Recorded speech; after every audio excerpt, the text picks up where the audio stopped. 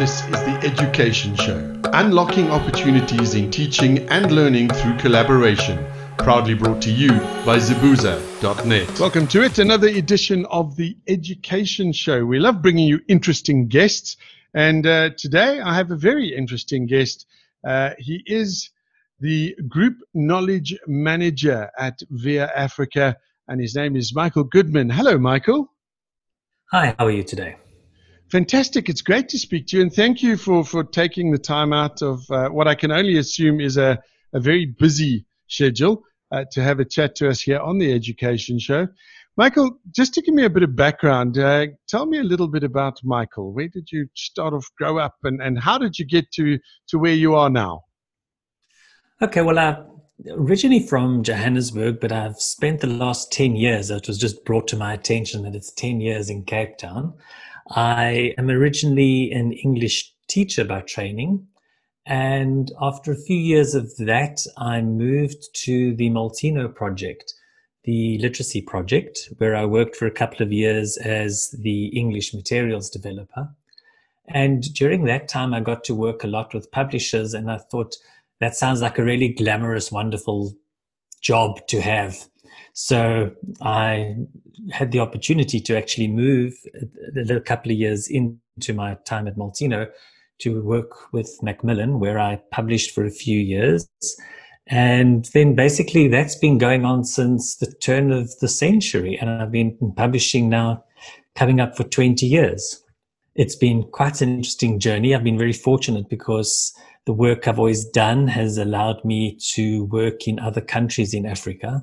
So I've had a nice insight into education systems around Africa and how things work there, publishing books for different subjects, different grades, different education systems. And over the last couple of years, as we've moved more towards a digital world, Via Afrika has been on a journey of developing digital materials, and I've been very involved in that. So I like to see that I've moved quite a long way from the early days of being an English teacher all the way through to having the opportunity to work with teachers in terms of the materials they develop and work with, as well as the actual teacher training. Fantastic. It certainly sounds like an interesting journey. But now, Via Afrika, when you say that, do you work with the teachers to publish the material, or how does that actually work? Okay, so what we do is, in response to any curriculum change, and unfortunately we haven't had one in the last while, so it will involve a professional writer, somebody who's had a lot of experience previously developing school textbooks. And then we always make sure that we bring into a team as many 2 or 3 teachers from different parts of the country, 2 or 3 subject advisors, because it's so easy for you as a publisher to slip into what I know is best, and what you know is best isn't actually what's best for the small farm school out in Limpopo. But if you actually have the opportunity of working with teachers who are working in those environments, they can give their feedback. And I think the ideal situation would be a place where every teacher had all the resources available to be able to produce her own materials for all lessons. I think we're a far way away from that in South Africa and pretty much most of the world. So there has to be a reliance on textbooks, and textbooks then have to, in my opinion, be as reflective of as many contexts and environments as is possible to fit into one textbook. Now, you can go sort of to an extreme. When I was working in Kenya for the social sciences curriculum, we had to produce one textbook for each of the provinces, which was a bit of a nightmare because it had to be every piece of content had to be specific to that province, with a little dose of national and other provincial information. The advantage there, obviously, for the teachers and the kids is they were really learning about where they were living. But in terms of a realistic way of working, it's obviously not the ideal way, because the costs involved in producing such diversity for really one textbook were huge. So it's really about seeing as many viewpoints as we can get into a textbook. So basically, I think the idea of being able to produce a textbook per region would be second best to actually having every teacher develop their own materials. The problem with that is that just the cost and the logistics are a nightmare. So we have to go with the next best, which is one textbook. So what we do is we work hard to make sure we have as many perspectives and points of view in the textbook by working with teachers to achieve that. And this is the part I would like to explore a little bit with you. And due to me presenting the show, I've actually managed to meet and chat with some very interesting people. And one of the challenges that has come up is that teachers get told and they get issued with textbooks, and this is how you will teach. And the way people are learning is not necessarily the way teachers are allowed to teach at the moment. So where does this all fit in? Because teachers don't seem to have been, and I'm going to refer now to this, and I'm going to use this dreaded word, pandemic. I know some teachers that during this period of time, during the lockdown, et cetera, have really, really battled. What is your feeling on that in terms of lesson creation, lesson plans?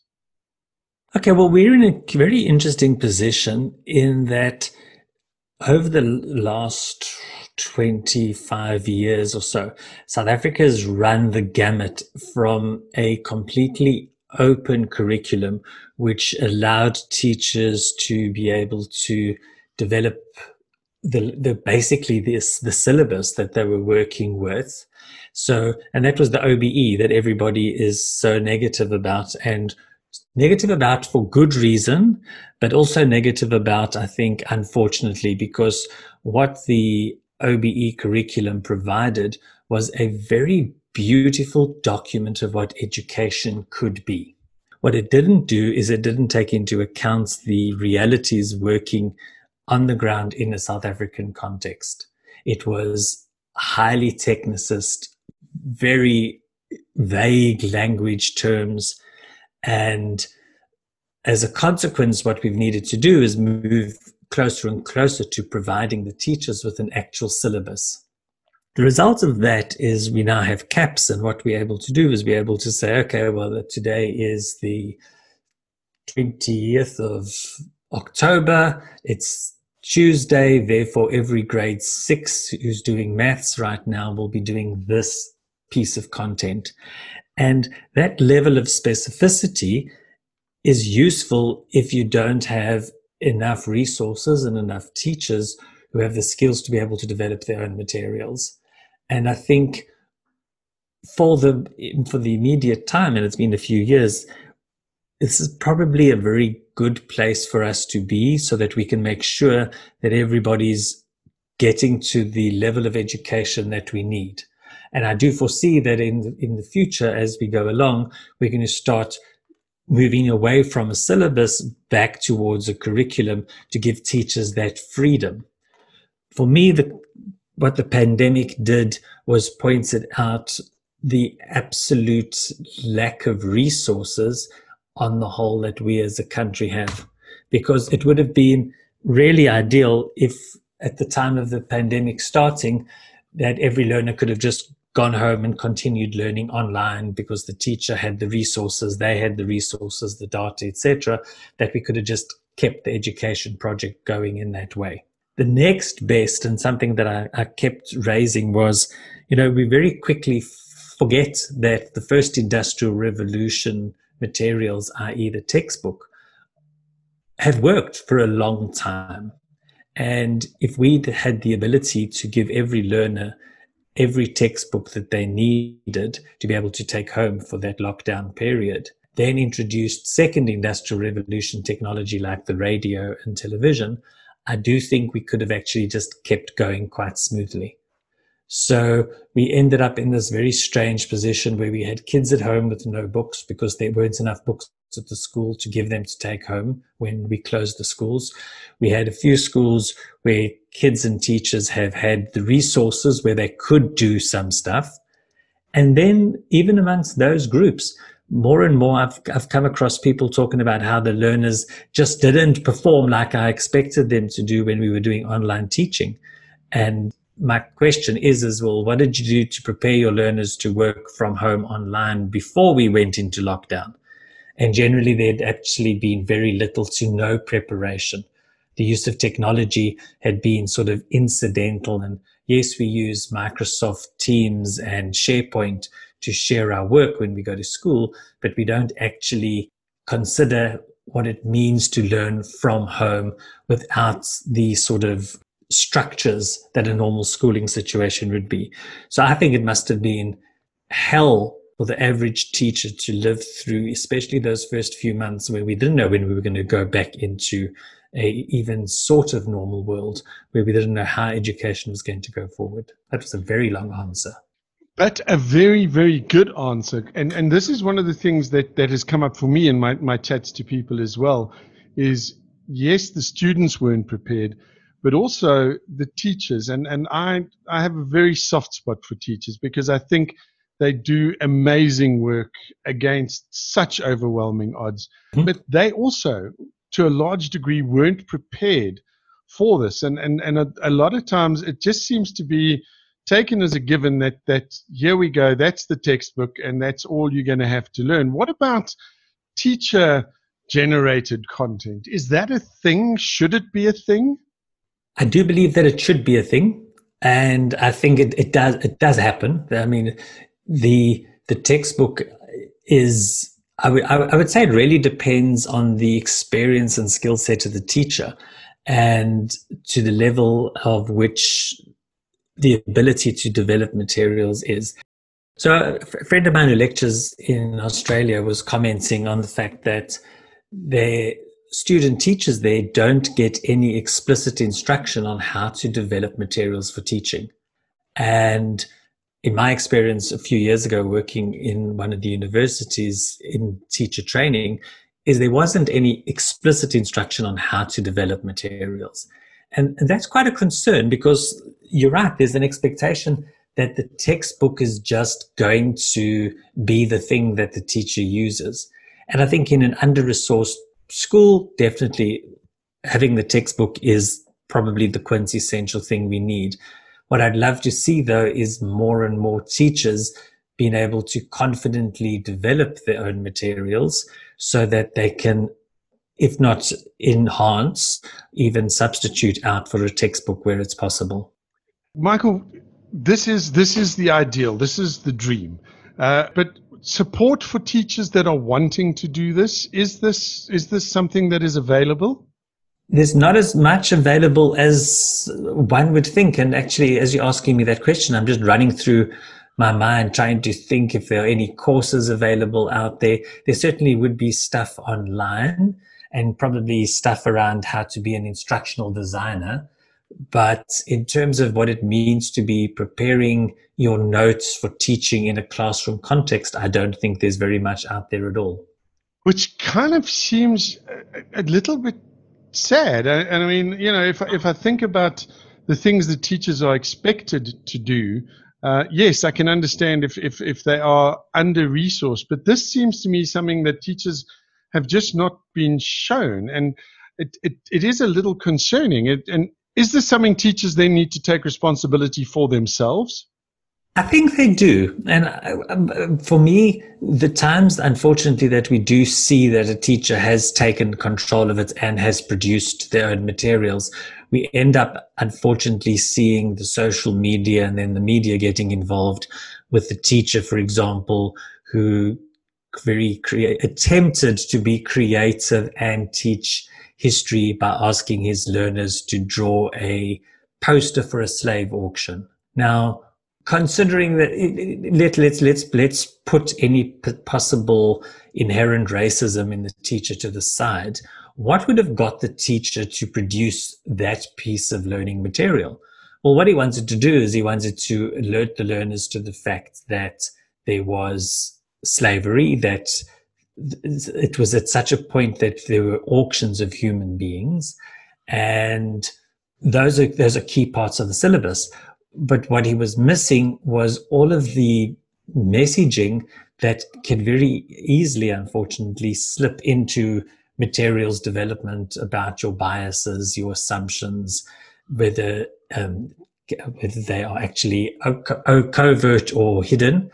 Sorry, that's actually the same thing. Whether they're covert or exposed, all of those sorts of things just aren't there, because it goes a lot further than just being able to take a few sentences and throw them onto a piece of paper and give it to the kids. There needs to be a lot more that goes on behind the scenes before the teacher produces their materials. Which I guess is almost like a double-edged sword, because they're needing to develop these materials, but there is huge sort of restraints around what they can do. So, to me, and this is one of the things I've noticed with some of the teachers that I've spoken to, it's very much a case of keep your head down, don't make waves, even though, and many teachers are saying this, our education system is not working as well as it should. You mentioned first industrial revolution. We're now in the fourth, according to some people, the fifth even. And our education system itself doesn't seem to have moved with the times. And that's been reflected in how much people have battled during the pandemic. Absolutely. So correct. How do we go about addressing this? I mean, you work in this environment with via Afrika. I know you guys are very passionate. You're very committed. How do we go about addressing this, would you say? I've been running a whole lot of webinars over the COVID lockdown, and what came up again and again, I think, was the need for teachers to become teacher activists and for parents to become education activists. What I think we need to be demanding is that the resources that are required for an effective education in the 21st century are made available to our learners. And that is the technology, it's the data, and the cost of the cost of data being exorbitant. It's about the training for teachers, it's about the training for the learners. All of that needs to take place. But the only way we're going to actually get to that point, I think, is if we take on a very strong activism role and say, it's not good. What we have is not good enough, and governments need to find, and I include governments because reading what's happening in the United States, and 30% of learners in the United States don't have access to online learning. So it's a case of all governments need to be taking 21st century or fifth industrial revolution learning seriously and making those tools available. It's very interesting that you say that. A little while ago on this show, I chatted to Dr. Yen Verhoeven, who's the founder of a company called Key Learning. And she was very vocal. She's based in the States, very vocal about the fact that worldwide, our education system is broken. And in her words, she was saying we need to be revolutionaries. And, teachers and parents, very much like you say, with the activism, need to start standing up and going, hang on, this is not the best way to do it. I'm so glad to hear that you guys feel the same, or that you feel the same way. But when we talk activism, this is something that came up for me a little while ago as well, is this case of, don't stick your head up too high for fear it might get chopped off. Where would one start? I think it needs to start everywhere. I mean, I know that's a ridiculous answer, but let me put it this way. I think it's about teachers feeling that the project that they're involved in, which is the fundamental project, I think, of societal development, is that important that it's worth pushing the boundaries. And it's about parents saying, it goes beyond just accepting what's happening. I insist that it has to be so. And we need to look at holding parties accountable at elections in terms of what is your education manifesto, and is it feasible and doable. It's all very well to throw out, we'll give every learner a tablet. Well, then show us how you're going to make that financially possible. We're very good, I think, as South Africans at knowing what we want, but sometimes we forget how we've got other changes that have taken place in our country to happen. And we need to be going back to that and making those demands. I mean, you raised some valid points there in terms of the technology, the tablets.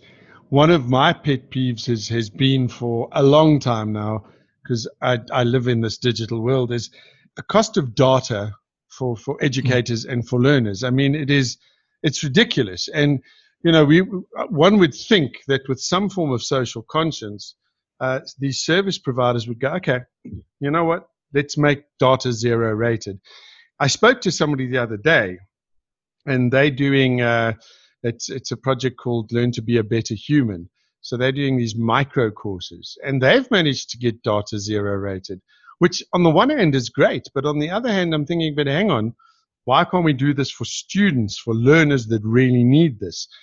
Have you guys advocated or lobbied for this zero rating of data? Very strongly, and it was the most fascinating journey during COVID, as we would find that some service providers would say, yes, the material that you're providing, because via Afrika, for example, was providing free study guides to all grade 10, 11, and 12 learners. They just needed to be able to download them. And to get all the service providers on board simultaneously, week by week, because it was literally a week by week fight, to allow learners to download a study guide was unbelievable. And the fact that universities had to pay so that their students could get data allowances, when actually under a state of emergency, state of disaster, I would have thought that all data providers should have been forced to give it free to every single student in the country, even during that period. We just couldn't get it to happen. And it just seems that money seems to be the key desire, and we're not managing to get past that. Which, once again, is sad. And I think it's, we can't just say it's the teachers or the students or whatever. You mentioned the parents, and I think that is also critically important. I mean, we're quite happy to pack our kids up and ship them off to school every day and go, all right, off you go. And we trust teachers with the development of our children. But what are we doing to support those teachers? And I think that is a concern as well. Absolutely, without doubt. I think it's a case of teachers are expected to just make it happen. And I think that's an unrealistic expectation, considering the sort of condition that the majority of our teachers are having to work under. So, Micheal, we're sort of coming up towards the end of our chat. At Via Afrika, where do you see education and learning going? Because it seems to me that you've embraced the technology, you've embraced this digital era, and we both hope that it's not going to backslide when we get vaccines, et cetera, et cetera. But how do you see things panning out? Well, I do see that there is going to be it's been an incredibly gradual, but I do sense that the momentum is building, and we're going to get to that mythical tipping point where suddenly we're going to have digital education taking place in meaningful ways. I see it in terms of the communications ministry bringing out the document recently, which spoke about the required digital competencies of teachers. I see it in talking about, oh yes, we're going to give learners devices, etc. I think it's coming. I think that the pandemic has probably alerted people more to it. But what we have to do, though, as you say, is we just have to prevent that momentum slowing down. We just got to keep pushing it. So one of our key drivers for us is to make sure that teachers have the skills that they need in order to be able to make meaningful education happen with technology. It's too easy to throw a tablet into the hands of every kid and then keep teaching as though it were a paper textbook. That's not digital education. It doesn't. I think if that's what we're going to do, then we should rather just save the money and the electricity. What we need to have is well-trained teachers who understand the full pedagogical implications of what it means to learn with technology. And so we've been very hard at work doing that sort of training to ensure that teachers are ready to take up the challenge when it's available. When you say we, you're talking about Via Afrika doing and providing this kind of training for the teachers. That's right, yeah. Now, is this an ongoing thing, Michael? I mean, are teachers still able to do this? Because I know we've got a lot of teachers and parents and learners that listen to these podcasts.